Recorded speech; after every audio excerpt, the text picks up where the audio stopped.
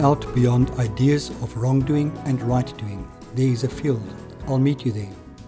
When the soul lies down in that grass, the world is too full to talk about. Ideas, language, even the phrase each other doesn't make sense. Hi everyone.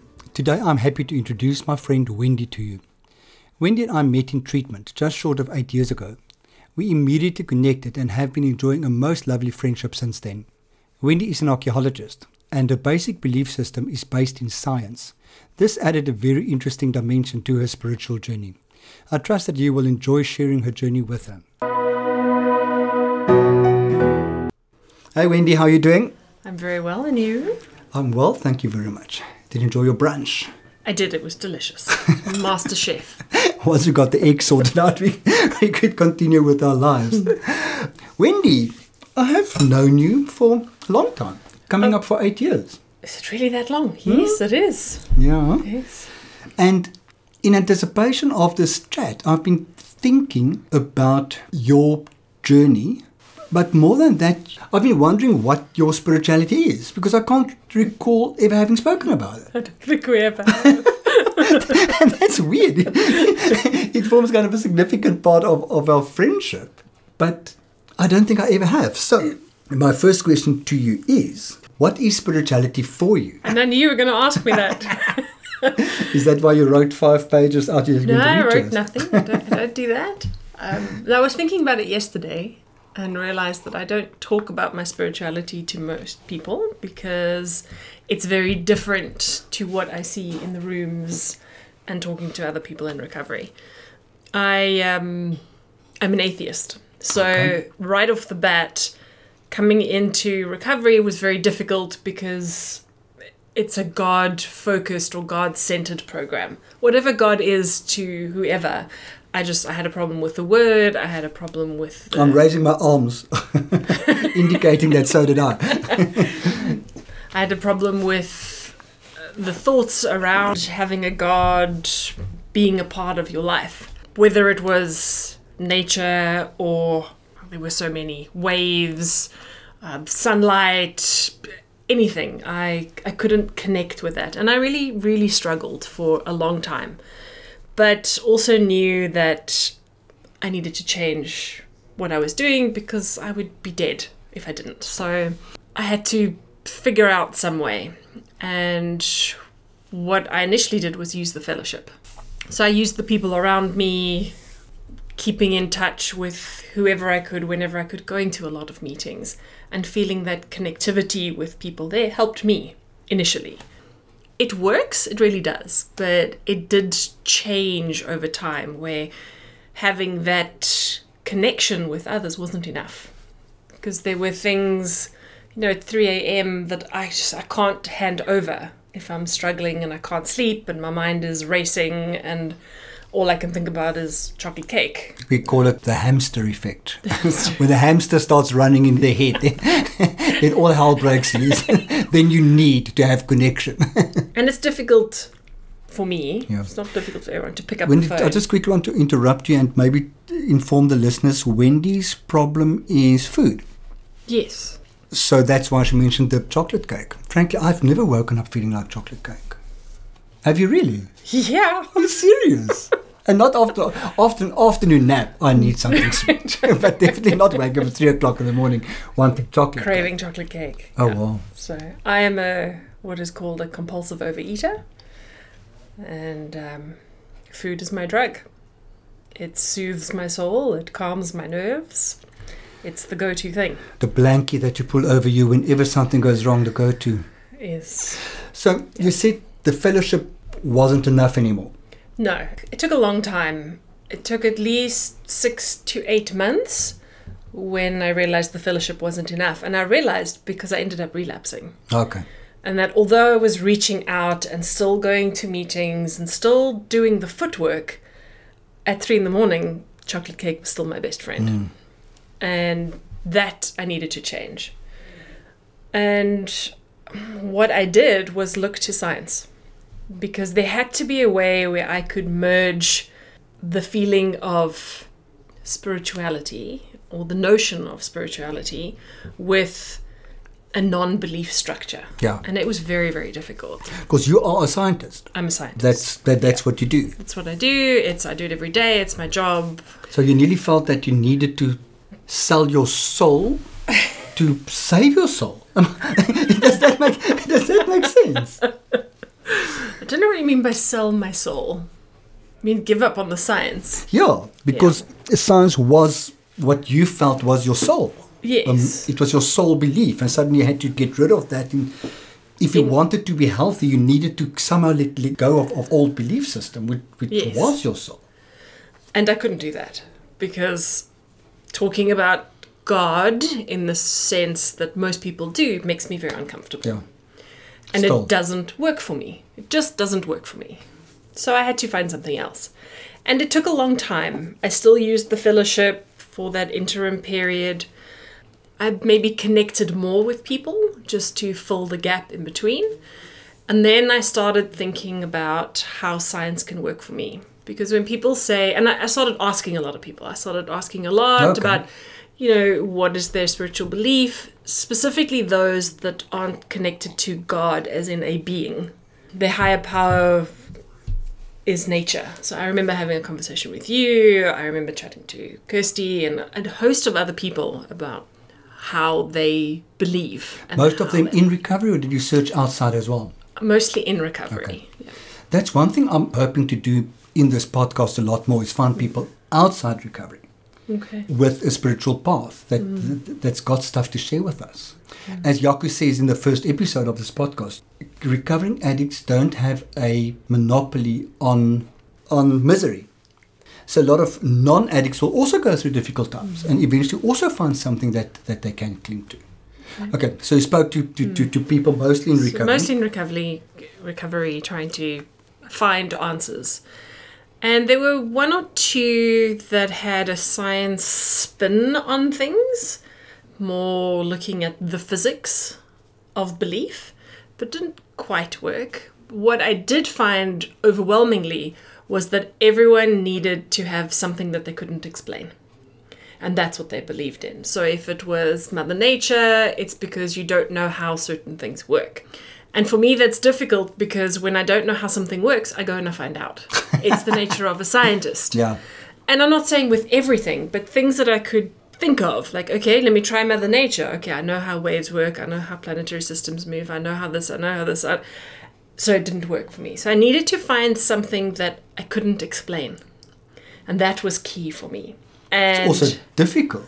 Very, very difficult. And I mean, not that I'm a genius and I just know how everything works, but I have Google. For as long as Dr. Google exists, we don't need anything else. Exactly. So it needed to be something that I couldn't harness and I couldn't Google, and I just didn't understand and was okay with that. And funnily enough, what it ended up being is connectedness. I don't know how it works. I get the help I need at a meeting. I get the help I need when I phone a friend. I get the help I need when I need to meditate at 3 a.m. because I have a chocolate cake craving. Yeah. I get the help I need when I talk to my hubby. I get the help I need when I get cuddles from the cat. And I don't understand why that is, but it's based in something I can't explain. But to me, it's a connection between all things.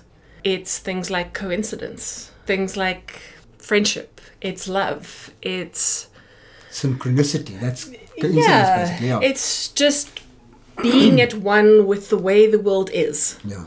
And accepting that that's the way the world is. And I think that was key. Is that, yes, I could see that there was connectivity with what I needed in certain things, and I couldn't explain it. That's great. But I needed to accept that that was it. And the moment I could accept that, I didn't need Google anymore.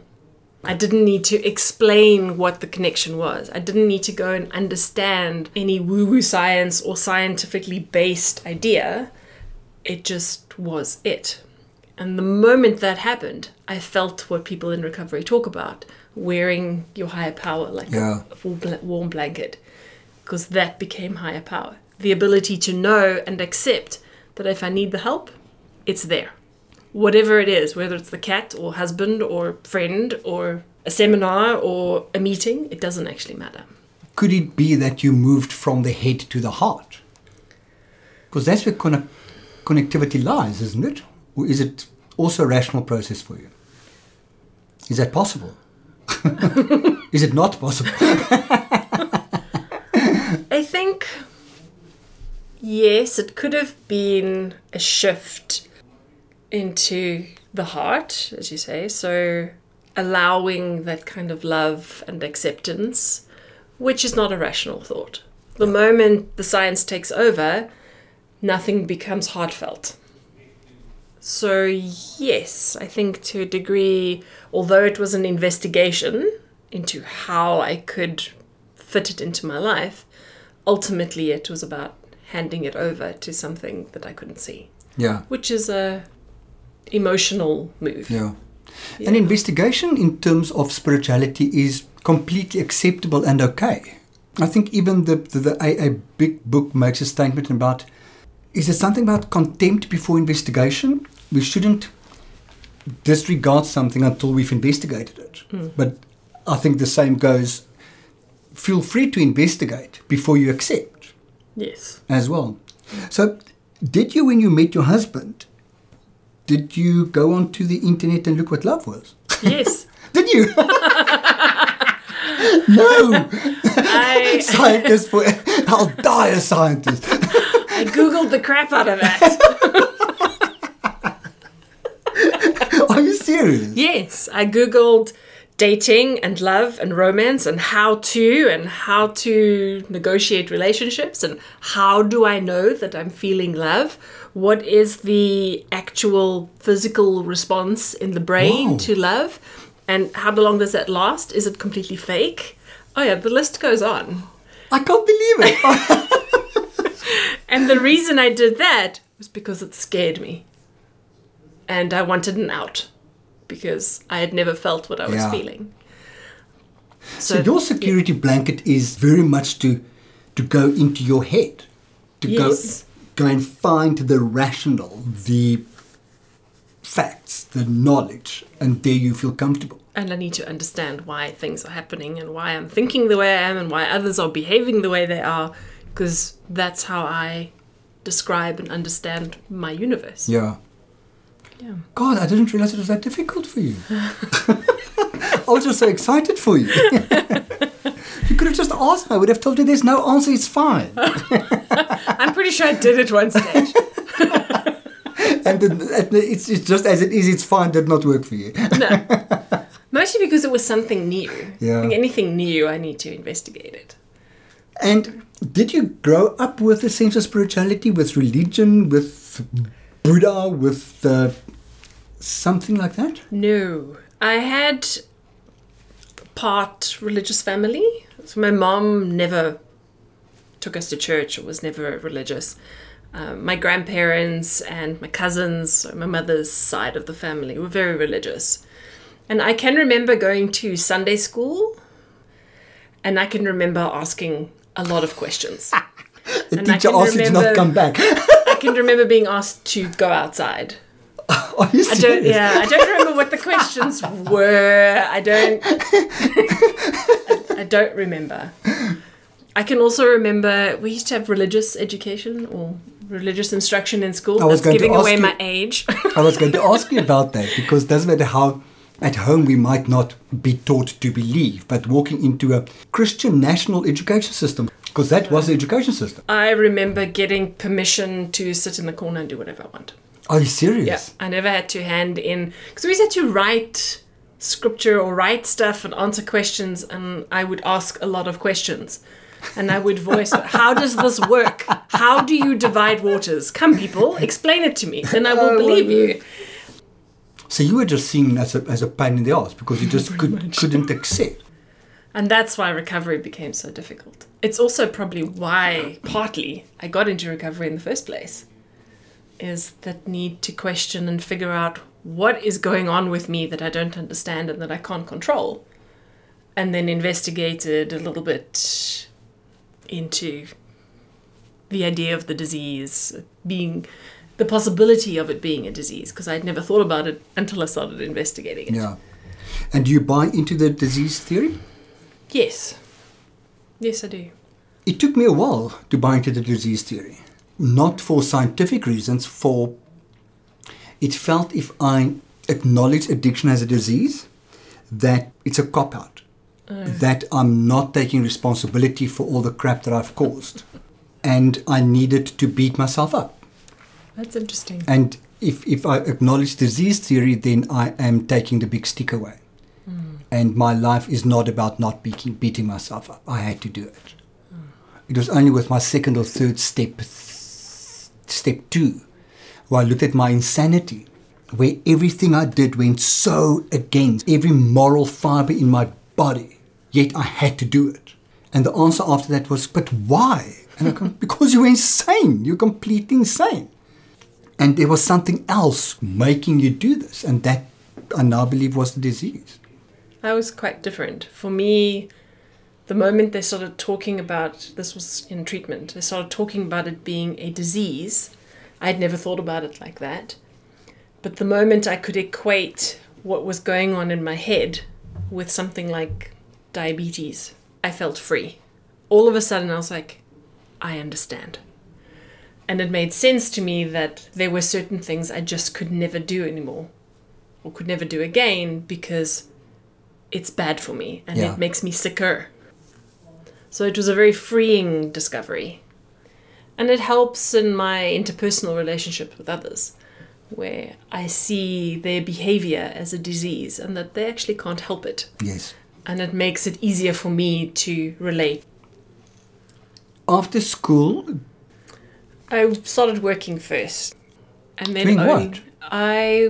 we were in the restaurant business. So I went into managing restaurants in Johannesburg. Lovely breeding ground for addiction. And then when I was... all forms of addiction, or many all forms of addiction. Yeah, like I dabbled in alcoholism and pills, and obviously the opposite scale on food, so bulimia and anorexia, all of it. Oh, wow. In my few years in restaurant industry. And so I only started studying or registered for university at 22. Yeah. And then you came down to Cape Town to study? Or I studied I was at UNISA for my undergrad so that I could work because I had no money. So I had to hold some kind of a job. So I did my undergraduate degree while working. And then I did really well because then it was for me. So I got my degree cum laude. Fantastic. And then got a bursary to do honours at Wits. And by then, obviously, I had realised what I wanted to do because it was for me and archaeology was it. So I did my honours and it was paid. I got a full ride and then I got a full ride for masters as well. Also at Wits? Also at Wits. Were you struggling with addiction already then? Did you know it was a problem, or was it just part of your life and you accepted that was just... I knew it was a problem, but it was a problem for the wrong reasons. It was a problem because I was overweight. It is a problem not because of health or insanity. It was because I wasn't thin and people could see this fat girl. That was the problem. Okay. So it wasn't I was nuts or I was struggling with the concepts of addiction. I had never even considered that. Okay. Yeah. Only in my master's year did it pop up. With the stress of doing a master's program, that became key. Where my insanity and the relationship I had with someone at the time was really strained because of the insanity. And he would point it out to me, saying, why are you trying to kill yourself all the time? Just with ice cream or whatever it was. Oh, what a way to go. He would call me things like self-destructive and self-harming, and I could never understand because I wasn't self-harming with a knife. So I never understood. And then there was a major event towards the end of my master's program where people broke into the house and held us up. And that was a real catalyst for me, where that experience threw me into a depression and massive anxiety. And that, coupled with eating so much, was a real problem. Okay. So it started costing me even more financially because an eating habit is really expensive. It destroyed my relationship with the person I was living with at the time, not only because of the depression and the anxiety, but also the need to find comfort and solace in food rather than anybody else. Yeah. And I completely withdrew. Yeah, I nearly failed the master's program. I ended up pulling it together. I don't know how. Wow. Like, I think back on how chaotic that time in my life was, and to be able to actually write a mini thesis and get a fairly good pass rate, enough to be able to get a scholarship for PhD, was phenomenal. Oh my word. I think it's just, Like my mother would say, with the wind from behind and the grace from above. Die wind van agter en genade van bo het jy dit gemaak. I have no idea how I did it. But I had done really well up until that point, and so I think I just rode the wave through. Yeah, so that's when I started thinking about the food being a real problem, but thought it was related to the trauma. So I started going for trauma counseling, which was really beneficial at the time because there was other chaos in the family, financial chaos, that was an additional catalyst. And having that trauma therapy actually helped deal with a lot of the chaos. Put a lot of things into perspective. Yeah. And that trauma counselor actually planted the seed saying, maybe there's something else. And you can't say that to a scientist because, well, what is it? Tell me now. So I started looking into things here and there, more about geographical moves. Maybe I should go and live in Canada. Things will be better there. I'll get them there. Obviously, that never happened. Too bloody freezing to take my hands out of my pockets to eat. Anyway, so I started working again just to recoup some financial losses from the family drama. Then I had applied for a PhD program, which was here in Cape Town. And about a year after my master's, I found out that I got it. Okay. And that's what brought me to Cape Town. And again, that geographical was great for the first 2 months because I was away from family and I'm out on my own and doing something new in a new city. But it was very scary. And I started hiding away, isolating, and basically ate my grant money away for that first year. Very, very easily. Yeah, and then I started investigating. So, okay, the trauma counselor said there could be something else. Let me start looking into it. And I did that with the help of a friend who was in AA. Okay. And he was in the same department at the University of Cape Town with me, also an archaeologist. And in true AA or fellowship fashion, didn't tell me I needed recovery, but sort of told me his story. And one night over dinner I said, well, wouldn't it be nice if there was AA for people who were addicted to food? And he went, well, actually, I'm so glad you asked. Took out booklets, pamphlets, literature. No, he just said, I have phoned this person. She's going to meet you at your first meeting. Oh, wow. That was it.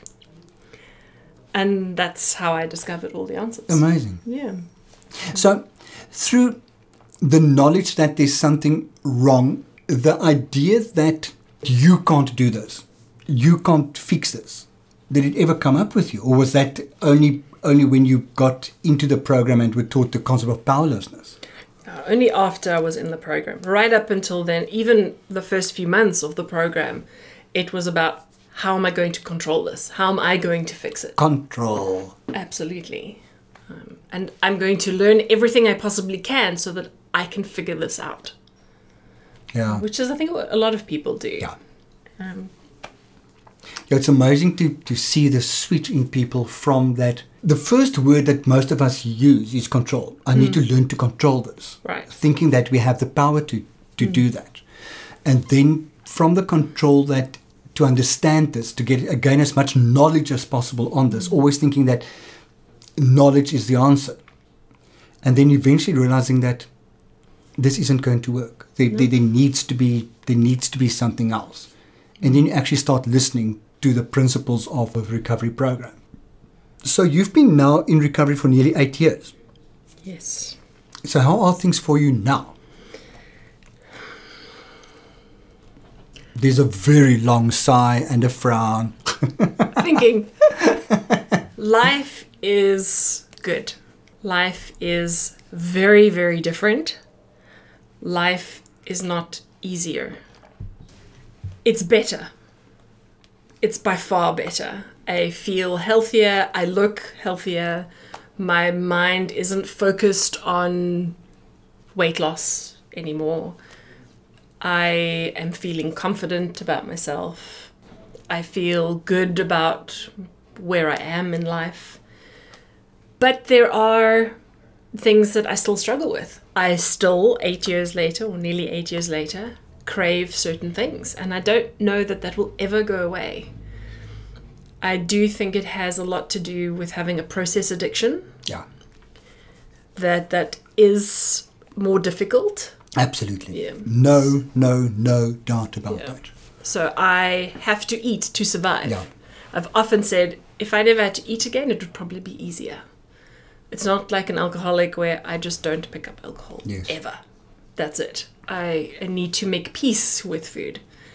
And I find that very, very difficult. Because I wanted to mention that earlier when you said you relapsed. I wanted to say, did you really relapse or did you have regular slips? Yeah, no, I really relapsed. Is it? Yeah. Okay. It was weeks and weeks of in the food chaos. And that doesn't happen anymore. I do slip, so there'll be really stressful periods in my life where work is chaos, I feel less than for whatever reason, and food is the answer. That blankie that you pull over you. Exactly. Oh. And it's very difficult to say no to a muffin when it's being given to you at a conference and you're feeling chaos, and it just makes sense to me. Did I ever tell you a story of a friend of mine who went to a place called Vida Air Cafe and he ordered their 3 cheese muffin or something? Yeah. And as he cut into it, he looked up at me and said to me, you know what? I have never met a man who excites me as much as a good muffin does. So you nearly felt the same, or you nearly go through phases where no man, no nothing is going to fulfill me as much as this muffin will. So there's something for you to look into, is the science of a muffin. Science of a muffin. Don't put extra ideas in my head. It's busy enough up there. It's okay to have a muffin randomly. It's not the end of the world. Yeah. But I can't do it when I'm in a specific frame of mind. And that's where the spirituality plays an important part. That I need to check in with what I see, what I perceive as my universe before I can delve into that kind of food. And usually when I'm craving it, it's very much the wrong time to have that kind of food. Yeah. If it doesn't matter to me, then it's usually all right. So it sounds like your spirituality in a big way is awareness. Is that ability to check in, to connect, to see where you are in terms of what is good and what is bad for you at that stage. Yes, because food is variable, or the addiction is variable. And when that's something I'm craving, I know that something else is wrong. Yeah. And that's when I tap into that connectivity. I'll pick up the phone, I'll add an extra meeting, I'll chat to hubby, I'll meditate, sit with the kitty, go for a walk, anything to help me feel at peace and touch base with everything around me and say, actually, I don't need X, Y, Z to feel better. Now, like me, your hubby is also a scientist. Correct. So how does he connect with the let's call it the irrationality? Remember, we had one conversation around a dinner table one night. We spoke about what our heads tell us sometimes, what goes on in our heads. And both of them kind of, do you really say those things to yourself? And we go, yes. And like, no, but how's that possible? How does he connect with your unmanageability at stages? Mostly he just laughs at me. which brings you down to, which points the irrationality of Exactly. the unmanageability of it to you, which pulls you back into being okay. Yes. Yeah. And he's very good about sitting down with me and saying, what's going on for you? Because he's also quite tuned in to my behavior. So this last week has been particularly rough. And at home, my food has been very stable. But at work, where I've had lots of meetings and people have always had cookies and snacks, and so I've started picking and I haven't said anything. And on Friday afternoon, when I got home and I said, thank goodness this week is over because it's been really rough food-wise, a flag went up for him when he said, but you haven't told me. And that's a big no-no for me, is that I have to share what's going on for me every day. So I let my spirituality, my connectedness with those around me go for the week and look at the path it took me on. Yeah. Cookies and cake and whatever it was, until I started sharing it and I centered myself and then we chatted. So he's very good about identifying the issues and he can see in my behavior when something's wrong. What do you do to keep your spirituality alive? I read a lot. I really love the AA book. I don't like the gender bias and the lack of science. Let me just put that in there. But Well, it was written in 1938 or something, yes. and you really know that when you it's read fine. I speak about the connectivity a lot in meetings because I like sharing that, because not everyone has the idea of God, especially newcomers who are really struggling with that. And I So think you do meetings as well? I do meetings as well. And I think most of all is my sponsees, if I have to think about it. And then the other thing would be meditation, or at least I'm not a great meditator. I get distracted way too quickly. Me as well. Or like, oh, this Oh, you're a voice puppy. is... Or how does this person think their voice is good at meditating? Honestly. Or I would also kind of listen, ooh, did they not hear the motorbike going past the background? Couldn't they have done that, redid that section or something like that? So I'm not a great meditator, although I try. Have you ever done meditations with affirmations? No. Oh my God, those are the worst.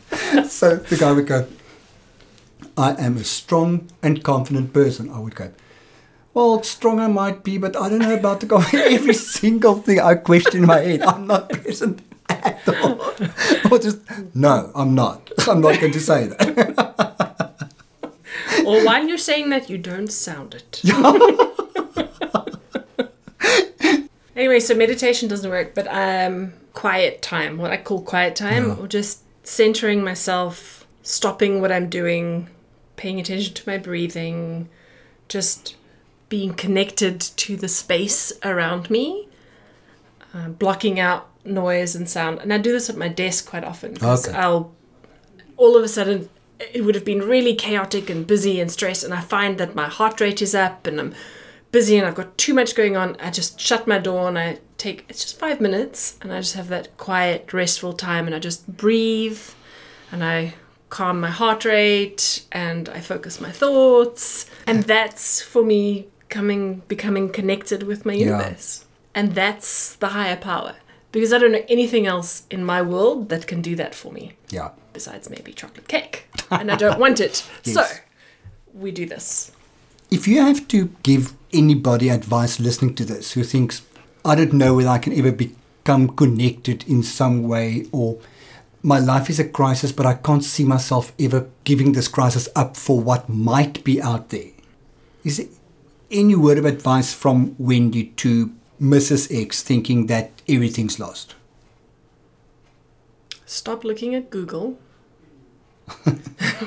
Dr. Google is not your It's friend. not the answer.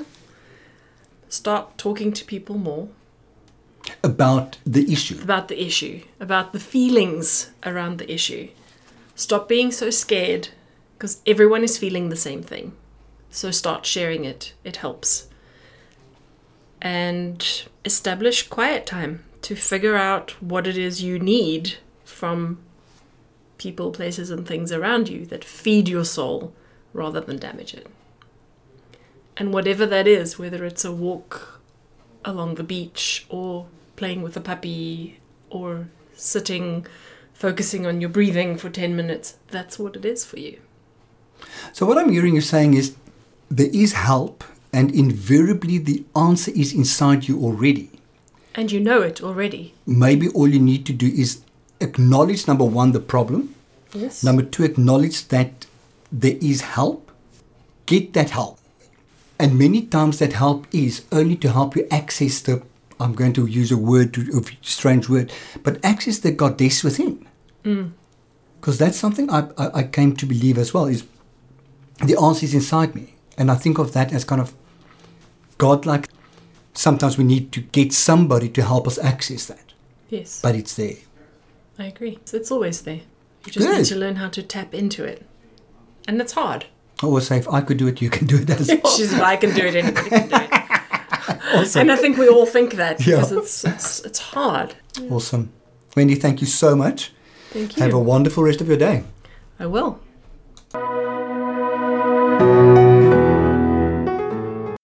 I thoroughly enjoyed this conversation with Wendy. It is inspiring to hear how she was able to find a balance between her scientific nature and her spiritual needs, while in the process managing to not only stay true to herself, but getting to know herself better and growing both professionally and spiritually. I hope you find some inspiration in having listened to her story. This is it for this episode. If you want to know more about what I do, please feel free to connect with me on my website, which is www.freddy.org.za, or find me on Facebook at www.facebook.com/freddy.org.za/ or on Twitter at @RensburgFreddy. Remember that Freddy is always spelled with an IE at the end. Be safe. Bye-bye.